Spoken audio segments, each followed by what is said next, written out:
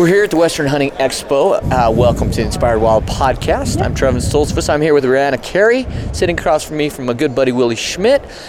It's amazing who you run into at this show. Oh my gosh, trying to get over here. The reason I was late is because you just run into someone every corner. I know, and you can't get away from. This is a good show, especially on Thursday, because there's more time to talk. Mm-hmm. And I know you're super busy, Rihanna, because you've got event after event after event with Mountain Ops happening.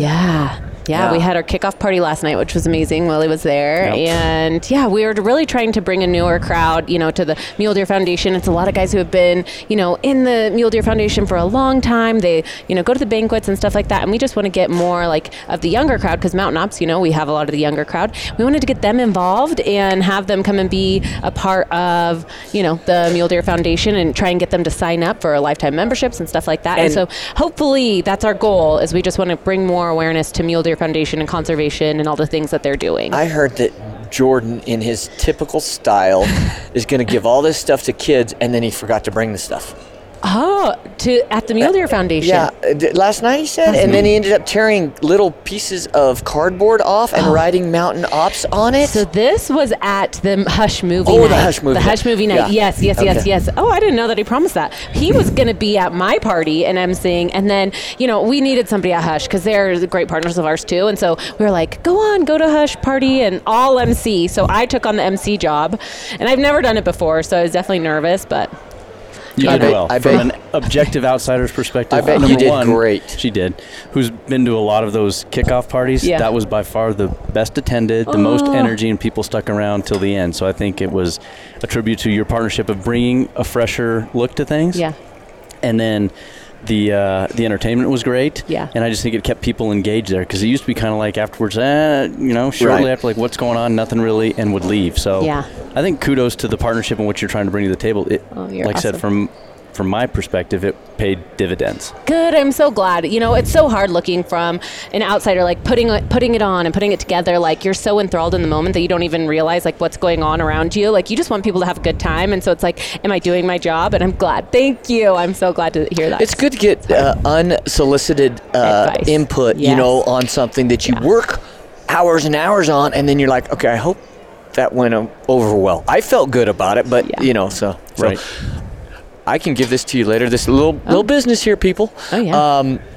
Perfect. 19 report, and then our thank you booklet. Oh, awesome. Just what we'd like to do, and heck, I'm an open book. All our partners that we work with, we have our favorite photos from the year.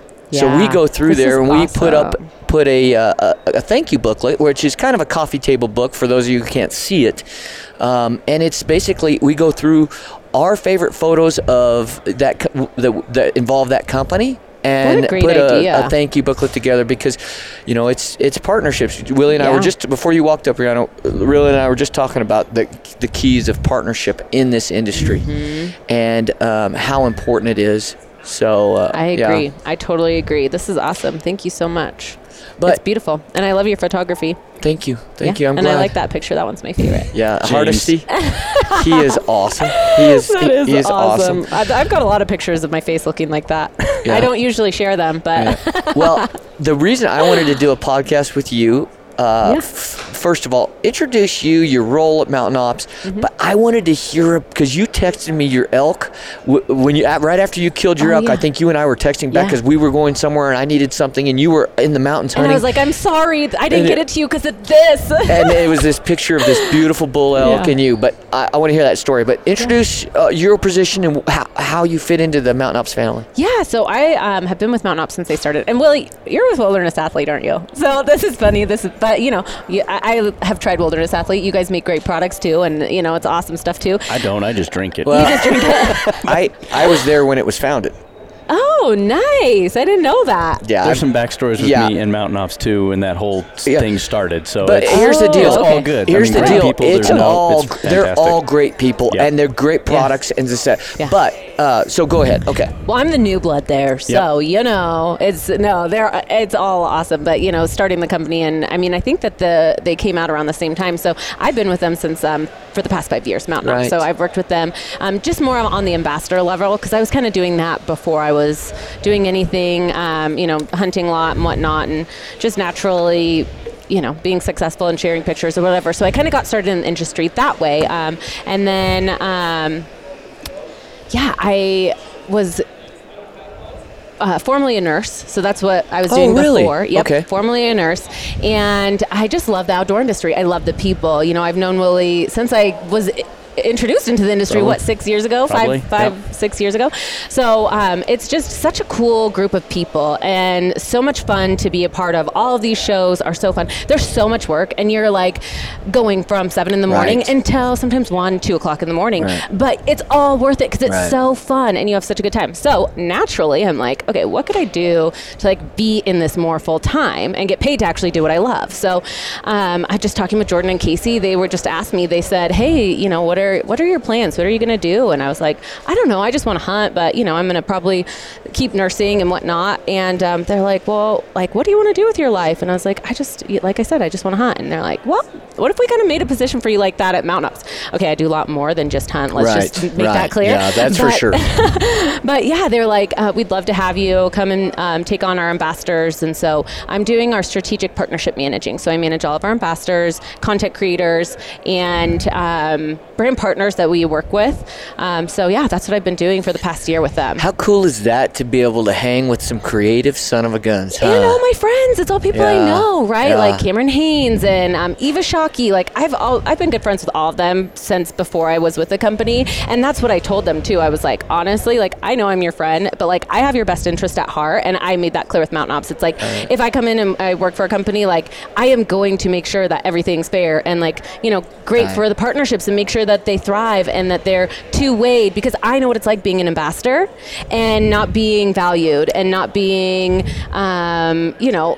shared and not having a cohesive partnership. It makes you not want to share those partners that you work with, right? And so it's like, I want everyone to like want to work with us and be happy and proud to support the brand and all of that stuff. It's all about, relationships. And so that's, kind of what I do with Mountain Ops. And you were officially, you're about a year in officially, right? Yes. I mean, you've been with Mountain Ops, but in this role, you're about a year in. Yeah, October of 2018. Okay, so even more than a year. Yeah, a little bit over a year. Yeah. Okay, awesome. Yeah, so it's awesome. It's fun, and I'm just loving it. Yeah, I remember our first conversation. I had met you before, kind of in a roundabout way, right? But then, so I knew who you were, but it was nice to our first phone conversation and say, okay, now what do you do? And because we had ideas with Jordan, and here we are. We had brainstormed and all this stuff come out. You know how that goes. Mm-hmm. And it was this building of this relationship. Well, now you're introduced, and we basically, in a good way, are put on your plate. Yeah. Okay, hey, this is another company or relationship you need to manage. So you and I had to kind of create our own relationship so then we could say, okay, here's where we're at, here's what you need, here's what we're going to create. And then there was times, which was really awesome for us, you said, I need this, guys. I need these promo pictures because we're running this promotion. And so we were able to I hope step up and fill that void, and that's what a partnership is. Yeah, no doubt. Communication is key in any relationship, whether it's partnership, your husband, your wife, whoever it is. Right. So I feel like that's the most important thing, is just letting people know what you need, what your needs are, and never making assumptions that they're going to do what you want. You have to tell them what you want. So that's one thing that I've tried to do, and it's a learning experience. I've never done anything like this before, so it's like, you kind of learn as you go, and of course you stumble sometimes, but it's like, you have the best interest at heart, and you just want to, see others succeed and succeed yourself. So that's the goal. I want to be very respectful of your time. Oh, yeah. So, but before... So if you need to bail, you need to bail. But I got to hear about the elk hunt. Oh, my gosh. Okay, that was literally the coolest Utah, thing ever. Was this just a general tag? I mean, no, so it was Oregon. So it's Oregon. I thought, for some reason, I thought it was Utah. Probably because I'm associating you with Mountain Ops, and you got a tag here, and so you were back in Oregon. Back in Oregon. Okay. So I had just moved to Utah, and I didn't have time to do a ton of scouting. You know, I have this new job. I am working a lot. And so I'm born and raised in Oregon, from Oregon. And so I had an area that I had hunted with my buddy, Corey Staniforth, for the past like 4 or 5 years. We've hunted there. And I've always kind of moved around different areas and had success in other areas, but never in this one specific area that I've hunted with him.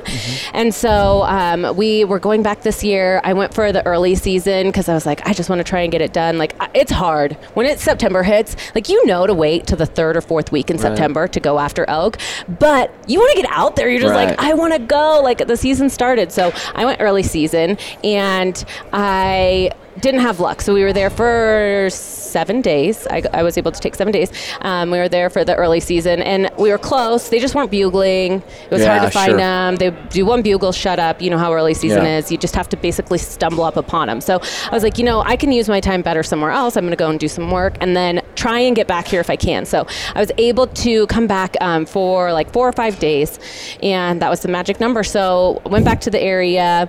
The first week I actually was going with Corey, and the first hour he calls me and he's like, because he went for the morning hunt, we were going to show up and get there in time for the evening hunt with him. Well, he calls me, shot a bull. I was like, you jerk. I was like, seriously, I'm coming all this way to help you pack out an animal, and I didn't even get to see you shoot it. I didn't even get to be involved, but I love him. So I was like, okay, well, we'll be there. We'll help you pack it out. So we were able to help him pack it out, and he has a family, so he went home to his wife and kids and you know whatnot. And so I was like, just go. You know, my boyfriend was with me, Jeff, and so I was like, I'm good. I got this. Like, and I was the only one with the tag. I got Jeff a bow this year so he could go with me in the future. But yeah, he had never bow hunted before. So it was cool bringing him along to this really cool special area that I've always hunted with Corey. There's so many elk there. There's a lot of bulls. Actually, the bull to cow ratio, I feel like there's more bulls to cows, which is hard to find, I feel like. And so there's a lot of competition. And yeah, I mean, I probably saw 10 bulls in that first 7 days that I was there, and like 2 cows. Not kidding you. Wow. Yes. I'll be darned. Yeah, so it's a super awesome area. Anyways, we go back. We're in the same spot. Corey isn't with me, but Jeff is. And we decided to camp somewhere else. It was the first day back. We decided to camp somewhere else than we normally did, and head into my special area the next morning and drive in. And so drive in, kind of get a little closer, and then do a hiking. It's like 5 miles in or something like that. So, because I know no one ever goes there. So I'm sitting there. We're camping at night. We're in our tent. Bulls are bugling all around us, crazy, all night long. Oh, that's like awesome. 5 or 6 bulls, and I'm just sitting there like, oh my gosh, can it be morning already? Like they're literally outside our tent. So I'm like, okay, well, not going to that other spot, stay in here. And we woke up, they're still bugling, going crazy, like 5 of them. And so we kind of head down. They're heading down into this ravine. They go down there in the mornings. There's water down there, and then they come up to the tops at night.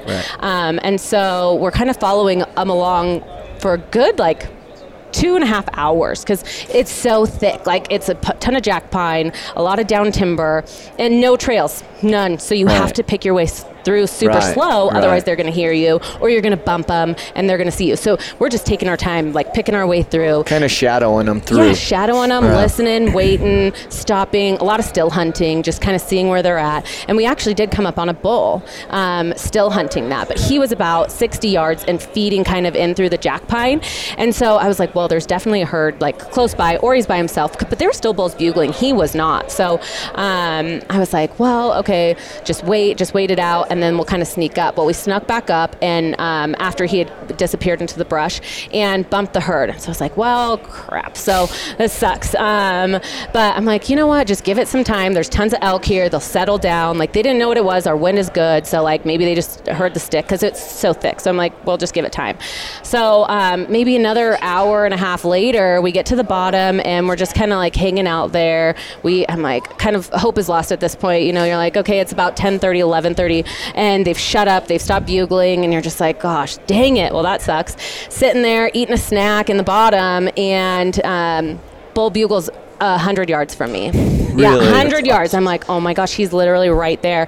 It's so thick though, so I'm like, okay, well, I saw a good game trail, and I told my boyfriend, I was like, you just stay here with the camera. I'm gonna work my way up this game trail, super quiet, and hopefully I'll see him. Well, as I'm starting to go up this trail, I can hear him. I can hear a bunch of twigs breaking, and I'm like, oh my gosh, okay, well, they're there. So, and then bugling.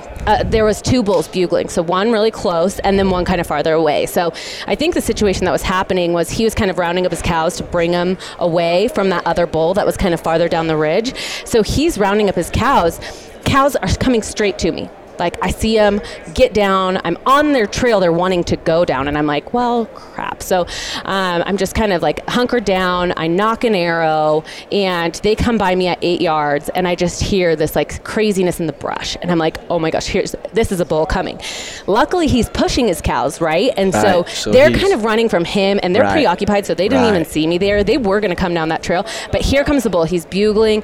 You can hear his rack hitting the trees. I knew it was a bull. I didn't even look at his antlers the whole time. Seriously, I'm like, okay, when am I going to draw? When am I going to, okay, I have this one opportunity, because he's running, literally running, looping around. His cows already go in front of me, and he's coming around, and I know he's going to come right where his cows did, because he's pushing them. So he loops around and comes straight to me on a dead run. Stops. I'm already at full draw. He comes to me at a full draw, or at a dead run. He stops, bugles. How far is he from you? 10 yards. Oh my goodness. I have it on film, so I'll show you guys after this. Have it on film. He stops at 10 yards, and I'm already at full draw, and he starts bugling right in my face, and I just freaking sent it. I was just looking at that one spot, that his front softball? leg. No, he was broadside. Oh, he was broadside. Yeah, so he wasn't broadside. That's much much gooder. Much gooder. Oh, 100%. Oh. And he's at 10 yards, and I was already at full draw. I had my peep set, and I just followed him that whole way when he came. And so he stops, he bugles, and you send it. And I just send it. And I didn't even look at his antlers the whole time. I could tell that he was a big bull. Right, sure. But I didn't know the caliper until I went back and I watched the video, and I was just like, oh my gosh, that was crazy how that all happened. And he literally stopped at 10 yards. I didn't even have to stop him. I was prepared to, but it was just worked out perfectly. So is your boyfriend calling at all? No, neither one of us are calling. So you guys aren't making a peep? You just were the whole time. We did not make a peep the whole time. I was still like, I didn't want them to know that we were there. I was like, we are going to walk up on them. There's so much going on. There's so much activity. I'd rather just slip in there. And sometimes you're better off. Oh, 100%. Yeah, because they're creating the excitement. You don't have to start that. You can find them. Yeah, you know where they're at. Yeah, I mean, that's awesome. Partially, but yeah. So, anyways, shot him, and it was a perfect shot. And I just turned around and looked at my boyfriend, because he's never seen that before, and he's filming, and I'm like, oh my gosh, did you film that? And he's like, yes, I did. So he's like, that was a giant, and I was like, excited. He was so excited. He was more excited. His reaction was better than mine, because I literally sat there with my mouth agape for like 10 minutes. I'm like, in the video, I look really attractive. I'm just like, I couldn't close my mouth. Is he? He's not a hunter. He was a rifle hunter, so he's shot elk and deer with rifle, but never a bow. So in this situation, here you are. Yeah. This is, you've had experience with Corey and hunting, right? Now you come in there, you take him in there. Yeah. Oh, that's cool. It was so cool. And it was awesome for him. He's a hunter, and he knows, like basics of what to do, but it's like stalking and getting closer is so much harder. And so, yeah, it was cool. He was like, I feel like I'm just following you around, but I'm having so much fun doing it, because it's cool to be out in nature. Yeah. There's no way better to like nature. Yeah, nature's neat. There's no better way of making sure that you're compatible with someone than taking them in the woods with you, because it's hard, and it's, you have to make sure you talk to each other right. And, it's different hunting with like my girlfriends than with him, it's any relationship is going to be that way. So it's fun. It's so much fun, and you have a great time, and like have a deep connection, not just in nature, but to each other. So it was cool. And then to actually be successful and make it happen. Right. And then for it to be the big bull of that I've never even dreamed of, I'm like, I'll shoot a spike. I even thought about shooting a cow, because I want meat for my freezer. Right, sure. And so I was like, whatever gives me a shot, that's the hunter that I am. And so for that, when I walked up to it, I was just floored. I was like, oh my goodness. What was your pack out like? Because So we had gone down the ravine, and it wasn't, it was about 2 miles up to the top. Well, 2 miles up to the top or 3 miles out the bottom. Right. So I was like, let's go at the bottom. Let's go at the bottom. Smart thing to do. Then there was a trail, kind of, it was 1.5 miles the trail was. So halfway, there's a trail. It'll be okay. No. Worst pack out of my life. I'm not kidding. I was like, I wanted to turn back around and go up the hill. Honestly, really?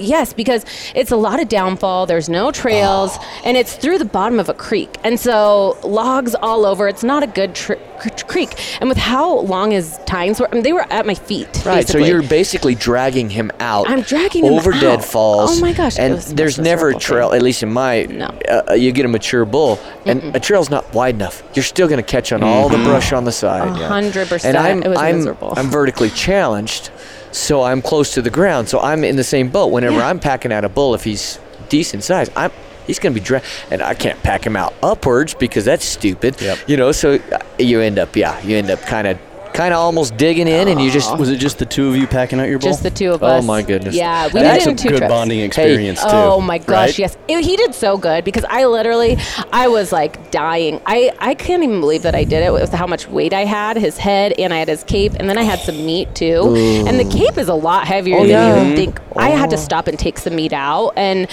go back because it was so, it was pinching. You know when you get that pinching feeling on your hips, and you're like, okay, this is not worth it. So I took a little bit out, and it still was really tough, but that was the worst part, was it dragging. And so I wish I would have done a stick or something, but you're not thinking clearly in those moments. But even with that, it brings it up only a little. You're still dealing with width. Yeah. And even on a regular cut trail, you can get into this. You good? No, you're good. Okay. Yeah. So that's awesome. Yeah. When I saw that picture, I'm like, dadgum, that girl. Good for her. I was lucky. Stoked. Thank you. I know it was public land, Oregon place that I've been hunting. And so it was just really cool. You don't see big bulls like that a lot coming out of Oregon. I mean, there are, but there's a lot of more special draw tags that you can get. But I mean, they're there. They're just hard. They're really hard to kill. So I just got lucky, honestly. That's what it was. And you got it on film you can always watch that. I'll show you guys. Yeah. Oh, I've watched it probably 500 times. Yeah. I think it's and it never gets old. Never. Yeah. I mean, it's just so cool because it brings you back to all of those moments. You remember every single little thing about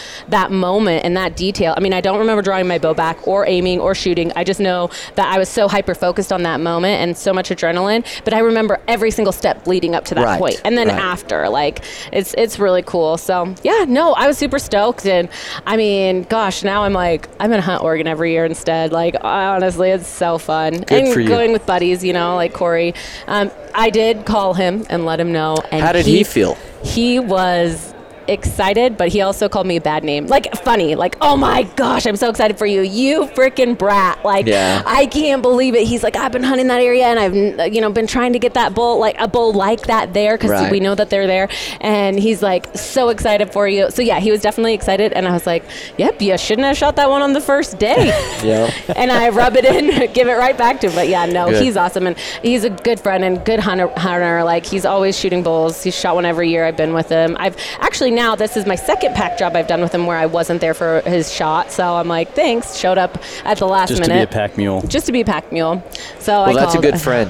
It is a good friend. A good friend is the friend that isn't there for the hunt, but shows up for the pack out. Yep. And the other thing is, what a way. I mean, that's the best way you can test somebody, like you said. Yeah. Your significant other, even prospective new friends, right? Yes. You want to get to know somebody, go in the woods and then go through pack out with them.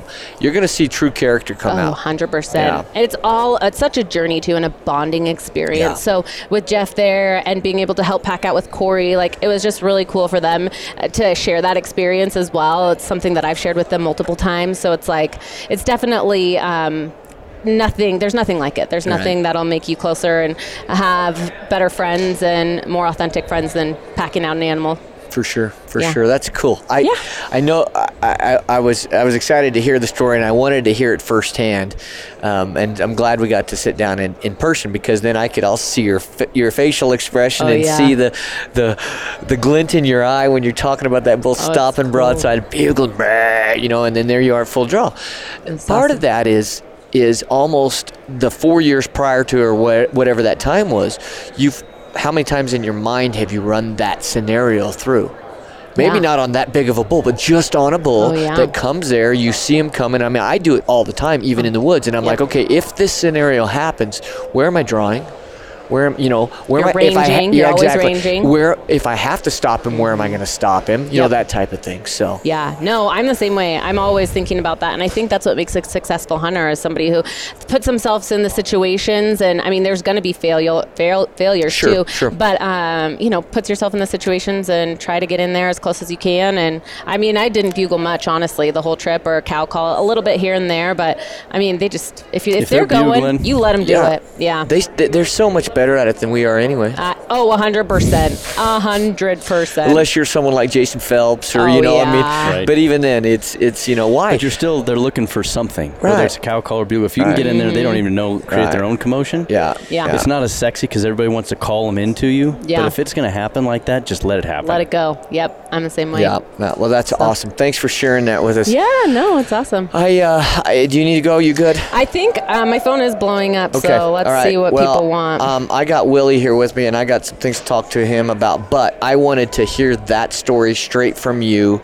so that you, and I thought what a great way to introduce you to our audience, because, you do deal with more than just ambassadors. I mean, you're planning things here. You have become an integral part of that family, that Mountain Ops family, so, and it's been fun getting to know you. Yeah, no, thank you so much. You guys are awesome partners, and definitely thank you for this awesome catalog. And I figured if I gave it to Jordan, it would disappear. It would, for sure. So that's why I thought, I'm going to wait. I'm going to hold on to that, and I'm going to give that to Rihanna. Yeah, perfect. I'm glad that you did. Thank you so much. Love it. All right. Well, awesome. Thanks. It was good talking with you. Good to see you, too. Okay. Thanks for listening to my story. If I know how to do one thing, it's talk. So. And it's good. And I love it's the true emotion comes out in that story, and I love that. Yeah. So I'll show you guys the video here. Yeah, for sure. Sweet. And then I gotta go. I assume it's in your favorites, and you know exactly where. Oh, I do. Yeah. This is the nice thing about this type of a podcast, because I mean we're just sitting down having a conversation. So I'm just texting. Now, are you going to put it on anything? Yes, what's your plan with that? I need to put it together. Honestly, it's been so crazy, and I have a bunch of other footage I just need to put together and see how I just go there. Are you you do your own editing and stuff like that? I think I will for this, just because I know how it went. Yeah, and you know how you want it to flow. I know how I want it to flow, and it's just I'm not a major editor or anything, so gotta have the sound on. So here, this is the game trail that I came up, and he bugled from over here, so I know he's coming from up here. And already right now his cows are coming right down here, so you can kind of see him moving here in the brush. And then, so they run by me. Oh yeah. And then here he comes. Is that him? Yep. So he's gonna kind of button hook down. I knew he was hooking that way. So I think about right now is when I came to full draw, because he had his head down. He went by a tree. Yeah, and then he stops right here, so it's behind this. But if you zoom in, you'll be able to see. Oh. Yeah, that bugle. That's what's so cool is he's like. Yeah. You shot him half and three-quarters bugle. Last bugle ever. And that's the face. That's my face. Oh, yes. That's so cool. And I just did that the whole time. I was just like, that's oh my gosh. awesome. It was really cool. It was a fun experience. And honestly, I mean, I feel blessed and lucky. And I don't know if that'll ever happen to me again, honestly. So it's like, That's fantastic. Take it all in while you can. Yeah. Congrats. Yeah. Thank you so much. Well, I'll let you bail and thanks for having me so much. You're welcome. Yeah. Thanks for taking the time. I know this is super busy for you guys. This is our biggest show. And I knew that today it would have to happen if we were going to make this happen because you're basically booked up. And we need to talk later anyways, so we'll talk soon. Okay. You be back. You said you're going to 1. When will you think you'll be back? I'll be at the movie theater until 12 tonight probably. So you want to talk tomorrow morning? Tomorrow morning, yeah. Perfect. Just text me. We'll just link up. Sounds good. All right, sweet. Awesome. Thank you. All right. You guys are awesome. Bye. See ya. Okay, see you guys soon. Wow, how cool is that? To me, there's nothing more exciting than seeing that. Right. Real adrenaline, excitement of, and I wouldn't call her a new hunter, but she's definitely, I mean, if she's been in the industry for 6-7 years, and let's say she's only been hunting 6-7 years. Right. She's probably been hunting longer than that. But you're still dealing with somebody who's never had that experience one-on-one. Right. For her, with her boyfriend who wasn't a bow hunter and is now. I mean, that's cool. That's it is awesome. Cool, and you do enough podcasts that I think when you know, everybody I talk to, Skyping is okay. Phones are a necessary evil, but when you can sit there and see it, and the interaction personally when you're sitting 3-4 feet apart, adds so much more. Her facial expression. I don't want to film something else that I need to edit. Right. Okay, that's why I don't film these podcasts. Sorry. Right. If you want this, who wants to sit and watch us talk for 45 minutes?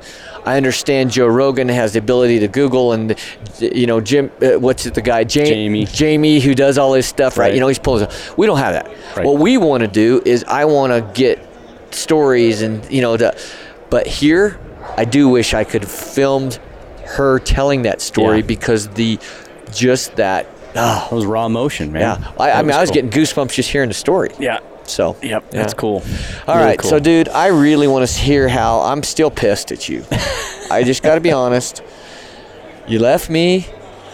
I know why you did it, but you moved to Montana.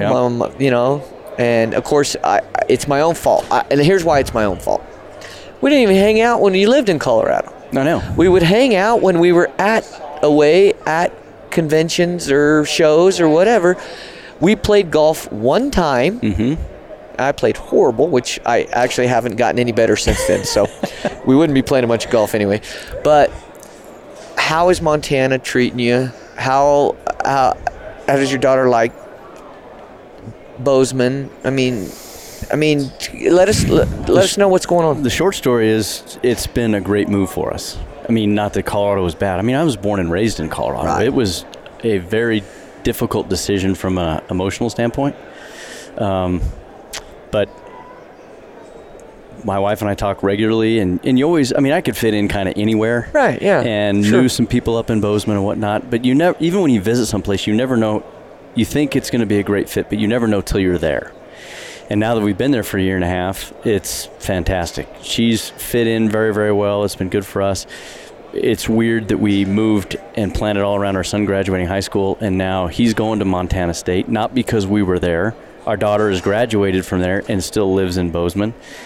And even though she wants to go get her master's and does some internships outside, I think Bozeman is kind of her new home. So it's cool to be empty nesters but still have our kids within 15 minutes and get together to watch. We're diehard Avalanche fans, and my son in particular, so we get together and watch the games and have them over. And yet they're still in, he's still in college and doing his college thing. But it's been great for us. It's funny, and you'll appreciate this, that family and friends, leaving them was difficult, but you stay in touch with all the people you want to stay in touch with. Right. And there's, as my wife's good friend said, there's good friends everywhere, and you will find your people and fit in, and that's all been great. One of the hardest things for me has been the archery community. I mean, you know how it is with Phil and No Limits. It's tight. It's tight with Alpha and everything, and there's obviously a huge hunting community in Bozeman. There's 2 archery shops. It's like a lot of things. The nice thing is Phil, he's got archery in the wild, and he's got a couple other around, but he's the shop, and that's where all of us went. Right. And in Bozeman, it's a little bit of the Hatfields and McCoys, and I know guys who go to both archery shops. Point is, I haven't found that fit, and I don't know that I will find that fit. Heck, I still got, Alpha bow hunting that I wear every single day, more because of that than that. Right, sure. But just to be able to go in and, whether it's Bo or whether it's Mark or whether it's Phil or whoever working on your bow, and just that whole community, I haven't found that yet. We found great doctors and dentists and friends, and our neighborhood is growing as they're building more homes and fitting in really well there. But that archery side has been a bit of a challenge to find that, and maybe I never will find that fit. I think this, as I grow older, I've taken for granted relationships that I look back on and say, man, I was blessed to have that. Mm-hmm. Now, like you said, real friends will always be real friends. I got buddies from New Mexico I grew up with. I call them, it's like I never left. Yes. We pick up right where we left off. There's no apologizing. I'm sorry I haven't called you. There's none of that bull crap. Right. It's, let's just get back. How you doing? It's like Dave Bronio. Bronio was sitting here. We were having a podcast a bit ago, and I haven't seen Bronio in 6 months. Mm-hmm. but there's no animosity. You haven't called me. I haven't called you. It's just, dude, how you doing? Where you at? Let's rekindle. I love that. But with that said, I am learning how special that archery community you were speaking of is in Colorado, northern Colorado specifically. With that commitment Phil has made to the archery community, even embracing other shops. Yep. You don't see that very often. Phil Mendoza, Phil would do things that would help Rocky Mountain in Fort Collins or Archery in the Wild in Longmont or whatever shop, Pellegrino's in Colorado Springs. Right. He would do something that would help them to help the archery community. That's rare. It is rare, but if people sat back and just kind of put their egos to the side and the competition, for lack of a better term, if the archery community does better and everybody promotes it, all those individual shops are going to do better. And that's a selfless attitude. Yep. And that's one thing that I have looked at Phil, that he encourages me in. I look at that, and I want to be like that. I want to be the guy who's promoting the outdoors, not the guy trying to freaking promote himself. Right. No, it is a special thing, and it's not in Bozeman, the two shops up there. I joke it's kind of like the Hatfields and McCoys, and you kind of like it's a small community anywhere. But you could be you could help in the catalyst to maybe, because you've seen it, you know how it works. I will say this though, you can't create that. It's like I want to be his friend. Well, if he doesn't want to be your friend, sorry, it's kind of awkward now because now you're a stalker, right? Exactly. Okay, so there's that fine line. Yep. And but when things, it's like when you and I first met. I felt like I knew you a long time. Dave Bronio, same way. When Dave and I first met, we met right before we went into the Ruby Mountains in Nevada for our first hunt ever. No kidding. That was the first time I ever met him. We'd been talking online with some forums and some different stuff, and he's like, "You want to hunt Nevada?" I'm like, "Yeah, I want to hunt Nevada." I don't know if this guy's crazy. Right. I figured I could, I had enough with my wrestling background and, pretty quick with a bow. Maybe I could beat him off if he turned out to be someone like from the backwoods. Right. But when, after 10 days in the backcountry, it's like, I've known you all my life. So there's that special. But then there's other times you just got to work and things can grow out of it. Absolutely. But I feel like there has to be a leader. And you hit the nail on the head. I believe a lot of it, the credit goes to Phil Mendoza. Yeah. And No Limits Archery. I think that there has been some strides in the northern part.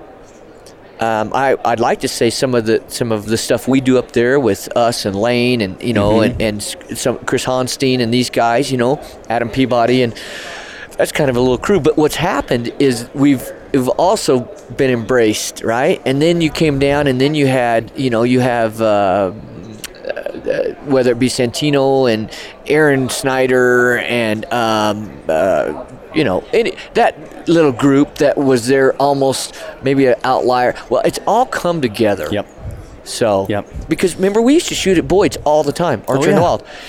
That's where I first met you. Rocky Mountain wasn't even around then. Boyd was the only Hoyt shop up north. Yep. Yeah. Yep. Because Jim had he sold Matthews there at Aerodynamics in Fort Collins. That's right. So, that's right. Before he passed away. So anyway, I guess that's my little spiel about being pissed you're gone. But in a way, I'm happy for you because now I've seen new production company. Was that transference from having it produced there in Denver? Probably nice to be kind of local there. Now here you are, you're in Bozeman, you're having it produced even further away, but technology has overcome that, right? Yeah, it was really nice to have it close. I could drive down and review something or drop off a drive or do something like that, and you wonder about it. But yeah, with the technology and being able to, mail's mail, and you can FedEx something quickly for a drive, but the rest of it on smaller clips or VO and stuff like that, and you're transferring it on Vimeo, you're able to review it. It's been great. It really has been good, and it hasn't caused any issues. Haven't run across a deadline where it's like all of a sudden you can't do it because of that distance. So it's been good. What's your plans? Anything in the future exciting? As far as production, you guys still on Sportsman's Channel. Yep. Still on Sportsman Channel. Planning on it for this fall. Season 9. You know how fast time goes. It's hard to believe. And I think in today's day and age, I'm very proud and blessed to say that I've been around 9 years. I mean, I thought if we hit 3 or 4 years with the attrition that goes on in this industry, we'd have had a good run. And, I don't pat myself on the back, Will, but I think it's a result of me being who I am and building good relationships and doing what I say I'm going to do. But I also think the whole industry's changing, and to your point, I mean, doing a little more digitally. I still think that the network's a good spot to be, just from the sheer eyeballs, that it would be very difficult to go digitally and get the same number of eyeballs in a short period of time. My question to you is, though, I agree with you and I have had this discussion before, but when you sit across the table from an exec and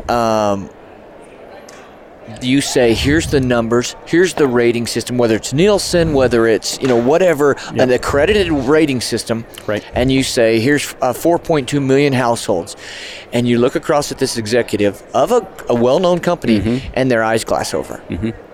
Like as if you just told them the biggest fairy tale. Right. And so the frustration you and I have had, and I think it's just out of honesty, I agree the digital market is that's why we went to Amazon Prime, okay? And we're starting to develop that, which is a totally different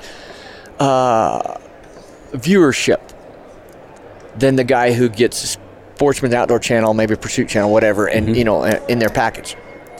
Good and bad, okay, it's both sides there. Right. But you have I think 84 million Amazon Prime guys, subscribers, right? Something like that. Yeah, right. So it's a long process. Their screening process is much more thorough than Sportsman's Channel. Okay.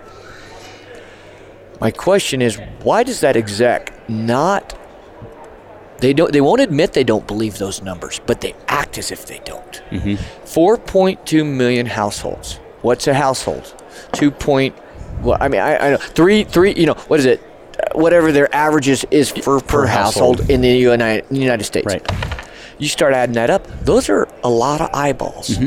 And if you truly are a manufacturer wanting to get your product in front of eyeballs, it's a lot of stinking eyeballs. And tell me if you've noticed this. I feel like I've seen these execs say, well, but I would rather you have 300,000 in this digital format. They're the younger generation. And to that I say, true, but does the younger generation have as much expendable income as an older generation? The answer to that, we both know, is no. Right. Because I have more money at 48 to spend on my hobbies and my goodies, whatever I want, than I ever did when I was 21, which Absolutely. I wanted to. That's when I really wanted to spend it, but I didn't have the money. When we were 21, how much was a bow? $500 maybe? Probably. That was high end. Now you're pushing 1,800? I mean, I don't know I guess maybe you could say, okay, well, yeah, but it's, the economy. But come on now. That's more than I paid for most of my guns. Yeah. Oh, it is. For fully loaded archery is more than a gun and a good scope. Yeah. A good scope. Yeah, You're not going to get. Yeah. But I mean, you go to a gun. You buy a Remington, let's say, or Winchester or something like that, and you put a good loophole on that, a good Maven. You're under $1,800 for sure. For sure. So for me, I scratch my head. Now I'm not going to sit here. I'm done with playing that game, because it's kept me up many a night. And so my thought process on that is, my job is, as we've talked about before, is we've moved more to, our job is to share our adventure still, because that's my passion. That's why I'm doing this. But in that process, create content. Good content. And if our content represents XYZ brand, that's going to help them. That's right. But on the flip side, if our content drives people to just want to explore the outdoors, that's the more important project. Sure. And from the manufacturer's perspective, look, when I was a banker, a lot of this stuff is hard to quantify. It is. You got to have marketing. You've got to have branding. Those two are interrelated. But sometimes just branding to get your brand out there Does that mean you can say that there's a return on investment for each dollar spent? No, because you're building your brand. Mm-hmm. It's real difficult to say we spent this and it generated this much in sales. In my opinion, whether it's digital or whether it's a network, mainstream TV or even some of the streaming services, unless there's a code and a call to action. It's really hard to know that. There are some aberrations, and even then it's still hard to know. I mean, look, we both shoot Hoyt. We both know Cam Hanes. He drives a tremendous amount of business to Hoyt just because of what he's done over, people think it's the last 4 or 5 years. It's been 20 plus years. He's done it, right. Mm-hmm. So there is a correlation. He's done it, but I still don't know if there's a direct correlation to say he's sold this many bows, because it's only the ones who are posting social media thanking him doing something like that, or if there is a code to do that. So the whole marketing advertising thing is still it's fluid. It's very fluid, and you can counter almost every point with another counter. Right. And it's difficult, and there's fewer households that the network is on Dish Direct and cable, but it's also in now all these apps that are streaming apps, and there's no numbers for those, so that makes it difficult. Sling TV. I don't know how many people get Sportsman Channel on Sling TV, but there's no Nielsen or Rent-Track or anything to say track here. It. No, Friendly has now come out, and I have literally cut all the cables. Mm-hmm. So what I do is Amazon, mm-hmm. Netflix, and then I did that ESPN Plus, Hulu, and Disney Plus app. Mm-hmm. I'm saving $65 a month. Mm-hmm. The only thing I can't watch is Sportsman's Outdoor Channels or whatever. I could go to MOTV, right, and I could get a lot of that content. It's older content, but I could still get that content if I chose. Yep. Okay, but now we live in a digital age where my daughter, it blows her mind the fact that we would have to go, oh no, we can't watch it till Thursday. What do you mean we can't watch it till Thursday? Well, that's when it's on. It's on. The Cosby Show was on 7 o'clock on Thursdays. That's right. And that's what you waited for. Dukes of Hazzard was Friday nights, right? I can remember as a kid. Uh-huh. Right? They don't understand that. They're like, well, no, it's available right now on demand, immediate, without commercials. Uh-huh. Some of them, some Hulu stuff. You still have a few commercials in there, but so the concept of being able to change this. Yes, it is a younger crowd, less expendable income, but the people that are watching current network television, we still can't devalue. They're the same people that still like the feel of a magazine, and they order a magazine so they can turn a page. That's right. Instead of just hit the right side of their Kindle to flip it. The other thing is that, with some of the digital content, we all know there's exceptions to the rule, right? I mean, Hushin's done a great job. Oh, yeah. And Born and Raised Outdoors, and Randy Newberg made that switch before a lot of other people did and built the brand. Two things. One, you may stop your time buy costs, but you don't stop having to promote. So that money doesn't go entirely away. You've got to spend some money to promote, to get the word out there. And you still have to pay for production. You still have to pay for production, still pay for your film permits. You can't skimp on production. Right. Like Amazon, for example, okay?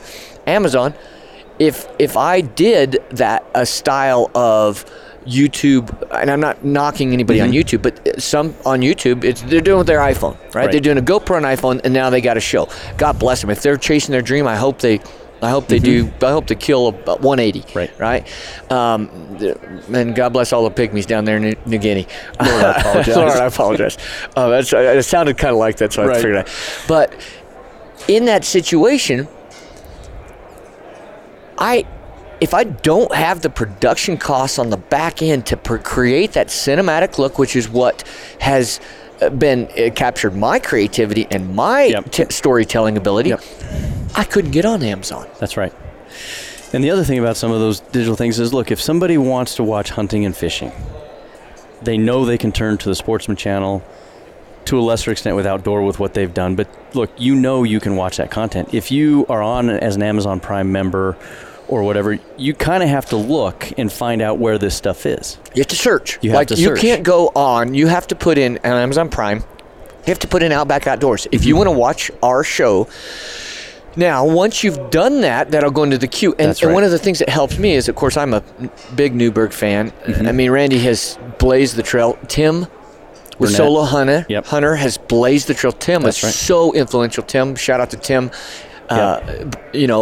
Burnett, he's the one that I literally called, picked his brain so many times throughout this journey that I've been on. Yeah. Even just to call and whine and complain, and I've done it to you too, just somebody to listen who understands. And but the nice thing is the content is so hunting content still pretty small. You got your Meat Eater, you got your Randy Newberg, you got I think Hunting Public is on now. I think, and then of course Solo Hunter. Well, now you watch those, it kind of gets this is what this guy likes. Now all of a sudden we can come into that. Hey, maybe you'll like this. Sure. So that helps us out.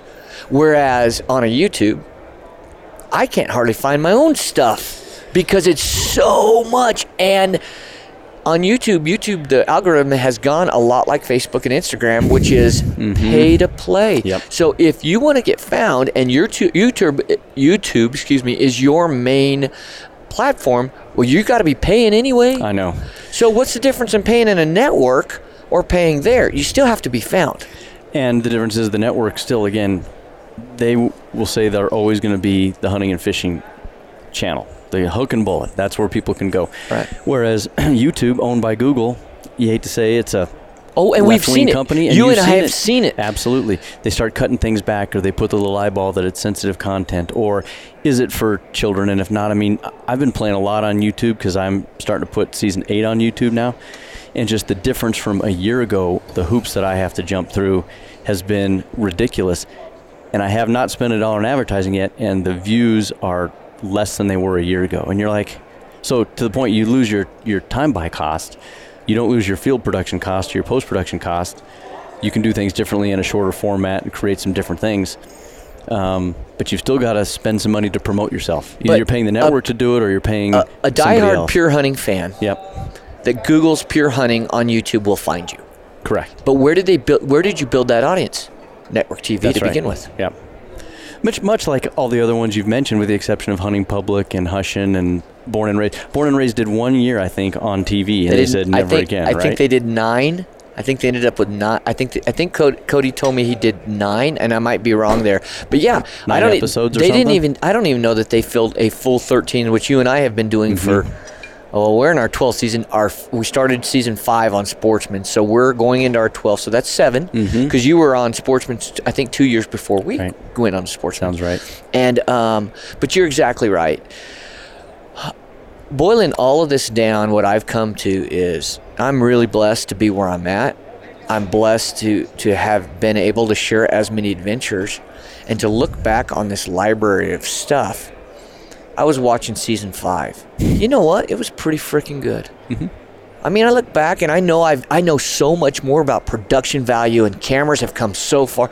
But I look back on that. Grady Rawls living in my freaking basement, right? Yeah. And Grady, you and I both know Grady, and he's a creative son of a gun. And Grady helped us with that first season. And I look at it and I'm like, we told a pretty dang good story. You did. Even though I would do it different now because the creative value, and we learn and we grow. Sure.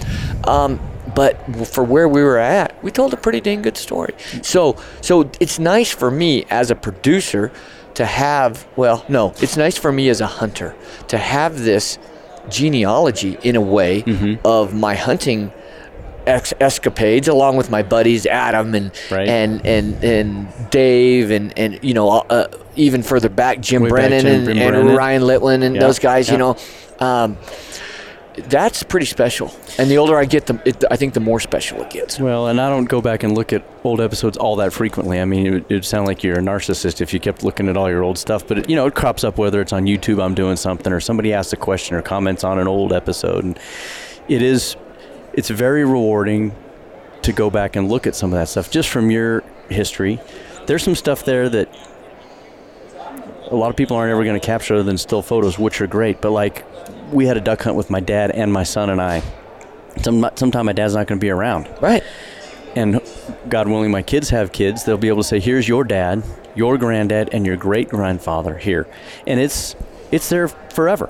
Right, forever. Right, exactly. And my dad just turned 76, and we did our first big game hunt. We hadn't done one in a couple of years, and we did one in Kansas this year. And you know what? That's what it's all about. Oh, yeah. That was something special. And made me realize I need to do more of it and just make it a priority while I can. And I've got, he's been, I would say out of the 9 years, he's been in at least one episode, 5 or 6 of those. And I'll bet you that's one of the biggest, most highly commented show that I have, because I'm still doing it with my dad. My dad passed away. I wish I had that opportunity now. I'm raising my kid, and I hope we have that bond that you and your dad have. And to me, that's what hunting is all about. It's not about, you and I've talked about this many times, about the size of the animal. It sounds cliche, but there's a lot of people out there think, oh, you hunting TV guys, I mean, you pay all this money and you go out and it's all about the big animals and it's always successful. It's like, the non-successful shows and the ones where we shoot something that's not a trophy in somebody else's mind, it's about the experience and building those memories. Right, for sure. I think that's the key. And if we keep that perspective, then we're okay. The moment we fall off the wagon and it's all about me, then I think that's where we lose it. I agree. And you know, I'll be the first to step up and say, as I look back on the last 15 years of doing this, I believe sometimes my motives were wrong. But hunting will humble you. And if hunting doesn't, life will. And when you're doing it all for you, your choices sometimes aren't the wisest. And they don't last like they would if you were doing it for pure motivation. Sure. That's what I've learned. And so that's where I hope. And of course, Avery's 14. I got her for 4 more years. And then she, just like you, then she's out of the house. And then I'm an empty nester, you know. And this next year, I'm cutting back on my hunts. Tanner and these other younger guys, they're going to have to step up their game to fill the void, because I ain't going on so many hunts. Because I want to be at every basketball game, at every volleyball game, you know. I don't want to miss those moments because they're going to be gone. I'll never have those back. You'll be able to sit in a tree stand or chase a bugle, God willing, the creek don't rise till you're your dad's age, my dad's age, whatever. But she's not going to be playing high school volleyball and whatever except for a short period of time. Right, yeah. Absolutely. Yeah, and, you know, life is short, and I think I almost feel as if I probably should have made that. I should have made that decision a little earlier. I'm not crying over it as far as, you know, I don't think I've ruined her, but I think you know, I got 4 more years. Right. I don't want to miss anything. No, and you can't look back and beat yourself up. You do what you think's right at the time. But recognizing it now, you've got those years and you're going to make the most of them. And she has seen the interest grow in her to come out and join me. Sure. That's I mean, by far my favorite shows in the last 2 years are always with her. When you take her off to Nebraska and do that youth hunt and everything, it's special. Oh yeah, that's awesome. Yep. You know, it's one of those things that you know, sitting here in this building and you look at all this industry is not that big.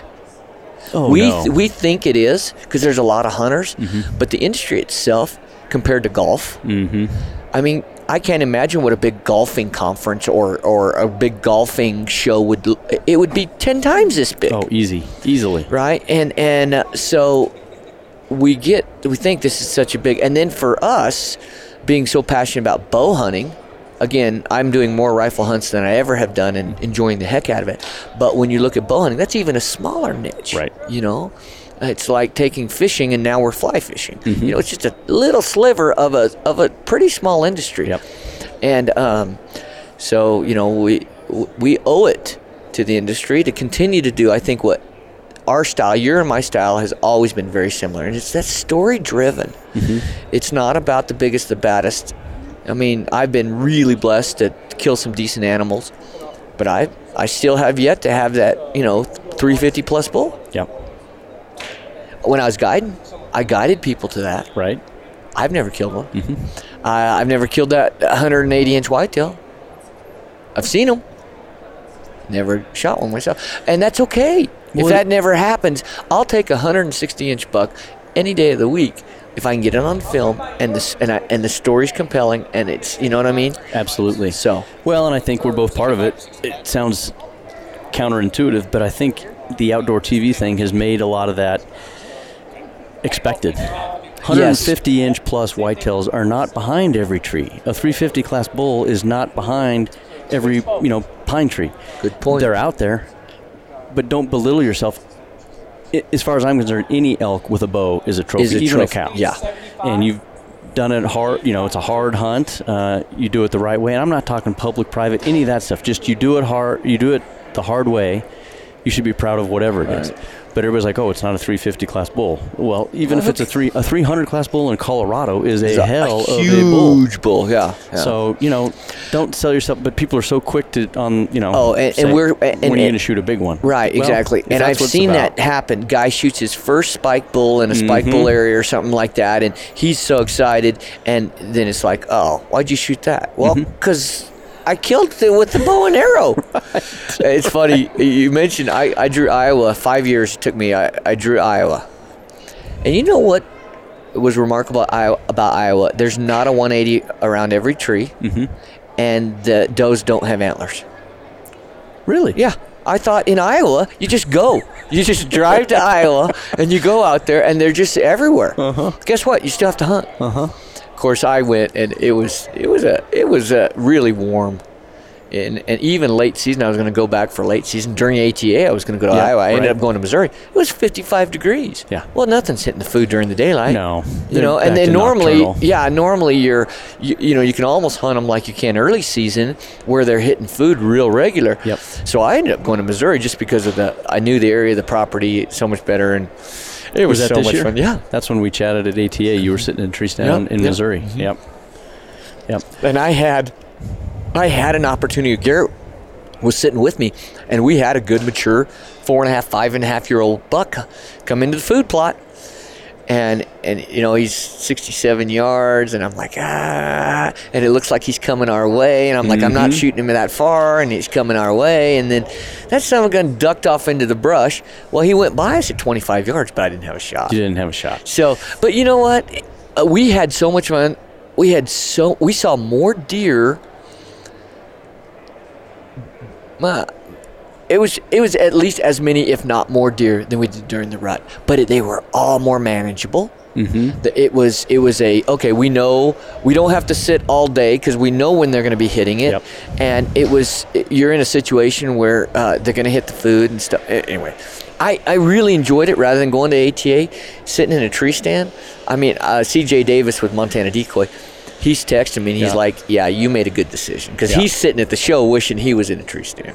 Well, I did the same thing with SHOT Show this year. Went on a duck hunt, duck and goose hunt versus going to SHOT. Yeah. For all the reasons we talked about, you didn't go to ATA. It's where you should be. You're doing more good for what you're doing, and honestly, it's about kind of coming full circle. It's about the partnership retention. Yes, you could sit there and walk up and down and knock on every door and cold call every company and stuff, but you know what? I've built good relationships over the last 9 years. If I can maintain those, grow a little bit, you're always going to have surprises both ways. You might have a new opportunity come up, and you might lose one through a company buying, selling, attrition that way, or a marketing director leaving. We've all experienced that, but that's just where you ought to be spending your time is out there building, I agree. Content and doing what you love to do. Doing what you love to do. And if we fool ourselves that we're that important for the industry, then we truly do fool ourselves. Because the industry, if you and I left tomorrow, let's say we just said, I'm done. I'm done. I'm never going to film another thing. I'm never going to take another photo, post on it, whatever. The ripple in the industry would be so small.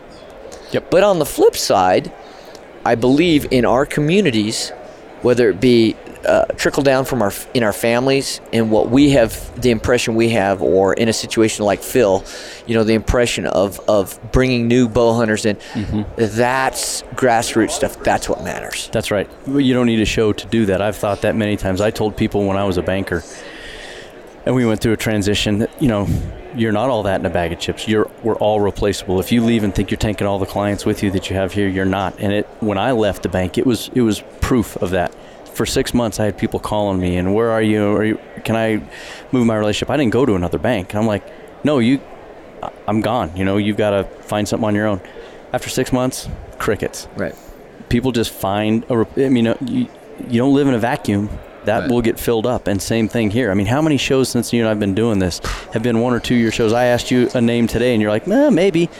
He was there for a couple years, and even when you are, it's such a small industry that, you've got to have a good following for people to find you. That if you leave, somebody else will fill that role, and don't have a big enough ego to think that you're all that. And now we have even a larger pool if you throw in YouTube. Correct. And that's the reason we don't go on YouTube. There's a lot of reasons. One of them being music. We do use a lot of independent bands, mainly Shane Smith and the Saints, stuff like that. If I put that on there, I'm going to get dinged right and left for copyright infringement, even though I have releases, and I just got tired of it. But if you want to look at elk hunting, let's say, I want to look at elk hunting. Well, we have elk hunting. You have elk hunting. What are the chances that they're going to find us? Probably not good, because they're going to find the other 10 or 12 people that are throwing money at YouTube in order to be placed higher. So we're right back in, although it's not the network time buy like we talked about before, but you're right back in that. So for us, I think being able to take that audience, the loyalty of the audience, and get the word out, okay, and that's where social media can do that. And it's even harder to get the word out in social media because of their changing their algorithms. But we're not even advertising that we're on Amazon Prime, because we want to see what it grows organically. Sure. And it's been good. It's been really good. Fantastic. It's been really good. And so then if in 2 years we decide Sportsman's Channel is not a viable option for us anymore, then we have a place. We've created an audience. Yes. We can take that right over, and now people are going, well, we knew he was on Sportsman's Channel, and then he went to Amazon. Well, his new stuff's now only on Amazon, if that's what happens. I'm not saying that's the plan, but I'm saying we wanted to set ourselves up in a digital aspect to do that. And, we even did MOTV for a while. I think you can still find us on MOTV, but it's our older stuff also. But with Amazon, we had to go and re-edit those shows. So what I was able to also do is, with some of the stuff that I know and I've learned, I was able to fix some of the things that bothered me about what we were doing there. And in my opinion, and the reason I say I watch some of my old shows is because we have to watch them all for little things. Sure. And so we end up watching these old shows after the re-edit, as you would. Right. And so to be able to look at that and go, it's still viable. That was a good hunt. Man, It takes me right back to that. Oh, isn't it amazing? Yeah. Crazy. That's fantastic. Yeah. No, I'd heard you have to redo some stuff with Amazon Prime, but you're doing what I think is the for whatever my opinion's worth, in my humble opinion, is you've got it on. You're moving to a digital space, other than the ones we've talked about because of copyright and it's Google, and you just never know in the algorithms. But if you can move that direction and build that up, you can have both for as long as you want to have both. You're finding different audiences. But if one leaves, you are able to migrate, and you've already got that audience going. To actually just not have a digital presence on something like Amazon Prime and stop the network and expect to have that just take off like it has, I don't think that's going to work. I don't think it's real. No. Yeah. I all those people use TV to build their platform. Right. Yep. Right. But we were talking about this earlier. I think the one thing that I really want to do in the next couple of years is get away from the typical sponsorship. And what I mean by that is Danny Ferris in the house. How you doing, buddy? Again. It is get away from that typical sponsorship type thing. And what I mean by that is it's partnerships. Yeah. Because we need partnerships. Come on. I know that you were doing a podcast. Come jump in. But I wanted to come give you a hug. Jump in. Put that on. Danny Ferris. Oh, Danny, you go. We go way back. Hello. How far back? Check one. Check. Who is listening to us? This is the Inspire Wild podcast. Outstanding. My podcast. So we go back to a long time. I would say 2005 or 6, probably. Right in there. Probably, I would imagine. Neither of us had any gray hairs. That's for sure. And I had a lot more hair. We were so smart. We knew it all. We did. If I took that enthusiasm and that knowledge base that I thought I had at that time and could apply it to today, I probably wouldn't be doing what I'm doing now. I probably wouldn't be successful because the wisdom and the mistakes I made from then to now have made it to where we are what we are.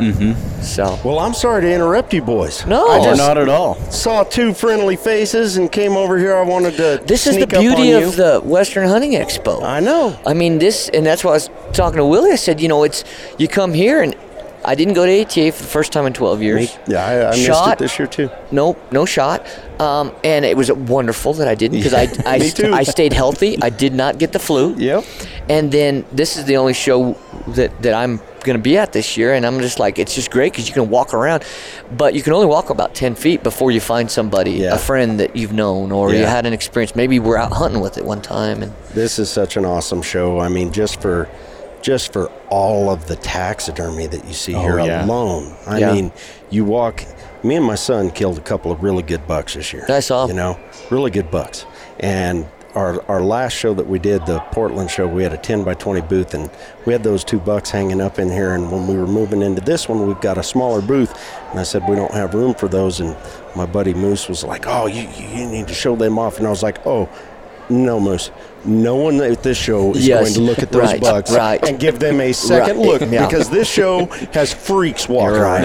It's insane. They always end up, you're looking at 3, 4, 5 bucks lined up in a row that are $210, $230, $249. Yeah, exactly. I just freaks. Holy, was that from the 60s? No, that was last year. I was like, no. Yeah. No way. People say, it's the big mule deer of the 60s and the 70s. We're living in the big mule deer era. You're darn right, man. I cannot believe and whitetails too. Oh, yeah. We don't see the whitetails here like you do in other areas of the country. Harrisburg they're for all the supposed hunting pressure that there is and everything, our conservation efforts are obviously doing something. Yeah, at least land management wise. You're darn right, man. You cannot grow that, the animals that are showing up in this place, without having some resources put toward them. Yeah. You know what I mean?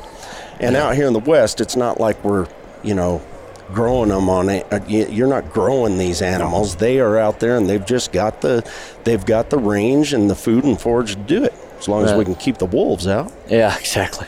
That's another podcast. You want to go down that podcast? No, I don't want to go. Stop and record for a second. Podcast number 2. Who invited Ferris? Get out of here. So, in your opinion, in the last 10 years, what's the biggest change you've seen in outdoor media, outdoor entertainment, outdoor hunting, stuff like that?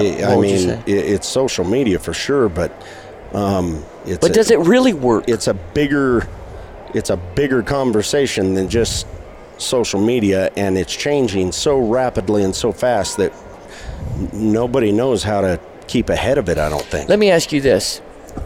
The individual who still turns a page on a magazine. Yeah, they're still out there. Oh, yeah. For sure. The individual who still watches network television. Sure. Because that's all, because they don't know how to work these YouTubes, right? Well, there's some old folks out there that... But they have expendable income. Yeah. Whereas, and we were having this discussion earlier about that in the digital age, which we are living right in it, the majority of those that get 90% of their content off of digital media, they're younger. They don't have the expendable income. A lot of them, yeah. And so there's that balance, in my opinion, as somebody who deals with manufacturers and partners and stuff like that. The idea, everybody wants to throw this away. Remember when we made the big change from print media to television? Oh, yeah. Okay, that big shift, sure. right? And so I remember talking to Nikon, John LaCourte back in the old days, okay, going way back. John, when I was with Eastman's, I did the advertising. It was print media. Oh, we're not really interested in television. We're not, right? Yeah. Well, how long did that last? Oh, yeah. Then pretty soon you saw Nikon everywhere. A bunch of manufacturers completely pulled out of print at that time and went 100% right. television. So it was just like, oh, you're the redheaded stepchild now, and we're going all TV. Then this digital format comes out, and I remember talking to people about, because when we started the show, it was a web-only show, and they're like, oh, that's never gonna take off. Yeah. Now I have people sitting across the table going, man, I wish you had digital media. And I'm like, you're the guys that told me to go to freaking television. Believe me. Where were you when you first had it, when it was web only for the first 4 years? Where was I? What do you mean? What format? Were you on just YouTube? I mean, No, what was the rail? No, I was on our website. That's it. Yeah. Yep. Just on our website. It was Midwest Whitetails, Heartland Bowhunter, and us. So we were the three. It's all timing. Well, there were some others. John had his show. I can't remember what it was called. John out of Phoenix. Oh, Stallone. Yeah, John Stallone. Yeah, he had his show too. But anyway, so then Heartland goes to television, and we swore, we're never going to television. Yeah. Well, then you had Hoyt, and you had these, hey, we really would like to see you move over to this, which would allow them to pay us more money. Sure. And in theory, in a good business sense, as you would know as a banker, if your profit margins are larger, you do what it takes, even if the initial investment is bigger, right? Oh, that was not truly the facts. Yeah. But it did open us up to a larger audience. Yeah. And even though our overall sponsorship dollars were bigger, we had these, time buys. Incremental costs. Sure. So, and production ramped up. And what we're seeing here is we're just watching the pendulum swing back and forth, left and right, okay? And right now, it has swung over to this digital platform, and you've watched companies that got in on it with the right timing. Like you said, you started down that path, but you were too early. Right. Hush, they hit it right on the nail, right on top of the head, and they're doing really well right now. But that's while the competition is coming. Mm-hmm. You know what I mean? Right. You're going to see that platform get harder and harder to deal with and get more and more watered down. It's kind of like the early adopters of social media. And me, as a print guy at the time, I saw social media as the end of the world. Right. And, I was like, I do not want to involve myself in that. You don't need any of that crap. You know what I mean? Yeah. Now I understand, you definitely need social media. You need good social media, but it's only one piece of the puzzle. Right. It's only one piece of the pie. If you were an early adopter, Cameron, man, he jumped on it right out of the gate. Mm-hmm. Nothing was watered down. Everything that you could organically build a huge following. That's the key. Now you no longer can do that because you have to pay to play. When Hush started jumping on YouTube and building their channel, and Randy started doing it, you could grow an organic audience. Yeah. Now you can't grow an organic audience, and you're going to see the people with the big dollars come in there and start competing with those companies, and it's going to get tougher and tougher until the new thing comes along. I remember Facebook. Let's use Facebook because Instagram wasn't even around yet.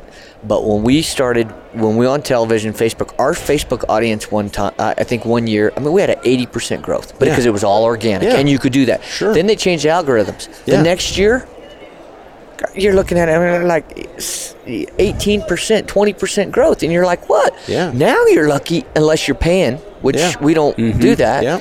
You're lucky to, I used to we have, I think, 20,000 Facebook fans, let's say, okay? You would think you'd get 1,000 or so likes, which we used to get all the time. I'm lucky if I get friggin' 45 sometimes. It's and it's probably my mom and her friends. They're showing it to 500 of your 20,000 followers. Yeah. And to be really what they designed it to be, social media in the first place. If I am following you two and 5 others, and Trevin, you post something, I should see your post pop up on my feed immediately. Right. I should see it right then. And if Will post 5 minutes later, I should see his 5 minutes later. Right. That's not the way it goes. No. A lot of times the first time you see something isn't until, well, how did that get 500 likes already and I'm barely seeing it? It's because you didn't see it for 10 hours. Right. They decided when they were going to show that to you, if they were going to show it to you at all. And that's the key. That's the key with the way they're going, especially anything to do with firearms. Yeah. It's like they squash it. Oh, yeah. They squash it. I would not want to be a firearm. I was talking to someone from Maven Optics the other day, and they were talking about, we can't even do a little promo thing that includes a rifle scope. Yeah. Not a rifle. I'm not talking about a rifle. I'm talking about a rifle scope. Sure. God, come on, people. It's the same thing with showing us shooting a deer. Yeah. If you shoot a deer, by God, they ban it. Explicit content, and you have to. If you even see it, then you have to go. Which it's proven people won't do it. Yeah. You have to go and look at it in order to see it. Yeah. Yeah, it's tough. Pretty crazy. How's your family? They're doing good, man. I've got one left in the house. My daughter is 17 years old. She's a junior in high school. All the boys are out of the house. I got one that's in the military, just made me a grandpa. No kidding. Congratulations. Just had a little boy about a month ago. I had to... Grandpa. Yeah, wow. Grandpa Ferris. Can I just call you that from now on? Yeah. And... I was sitting up late at night watching Karate Kid on the TV, and I was trying my hardest to stay awake to watch Johnny and Danielson fight at the end, and my son texts me, she's in labor. We had to go to El Paso, like right then, load the truck, and we missed him by an hour being born. But no kidding. Yeah, it was. So that's it was pretty cool. You're still in the Springs, right? Yeah. Well, we're in Peyton. Yeah, so you're 10 hours. Yeah, 10, it was 9 hours. Because I'm Cruces, where I grew up, you know, and so you go right through. I got to visit with a bunch of my friends down there. Good. One of my buddies from Cruces came over and met with me in El Paso, awesome. and then I've got another one that is playing college football, and another one that just got done wrestling in college, and he got out and he is in an electrical apprenticeship now in the Springs. And good for him. So yeah, everybody's doing really good. I got a 14-year-old. I got her for 4 more years. I was telling Willie, I'm cutting back on my hunting schedule next year just because all the volleyball, all the basketball and tracks. Those are the 3 sports she's doing now. I just don't want to miss any. Dude, I'll tell you, we've got 1 more year of Lane playing football, and I mean, I've been a football dad for the last 20 years, right? Dang near, and all of my hunting for all the time that you've known me has been scheduled around football games. Right. And there's times where I've been driving back from Kansas to Central Colorado and then back to Kansas the next day, you know what I mean? Right. And I'm not going to know what to do with myself. Yeah. Where's he playing college football? Western Colorado. Oh, really? Yeah. Very cool. Yeah, that's awesome. That's awesome. He's doing good, man. He's doing good. Well, it's good to see you, dude. It's good to see you. I'm sorry that I jumped in here and interrupted. We were just really kind of just going down memory lane anyway. Well, thanks for joining us, dude. Willie? Yep. We'll wrap this baby up. Perfect. We've been going for an hour and 22 minutes. I'm sure people are tired of listening to us talk. But it's good to see you, Danny. Good to see you, buddy. Thanks for having me. And thanks for listening, you guys. As always, we encourage you to find your wild. Find what inspires you. Embrace it. God bless, and we'll see you down the trail.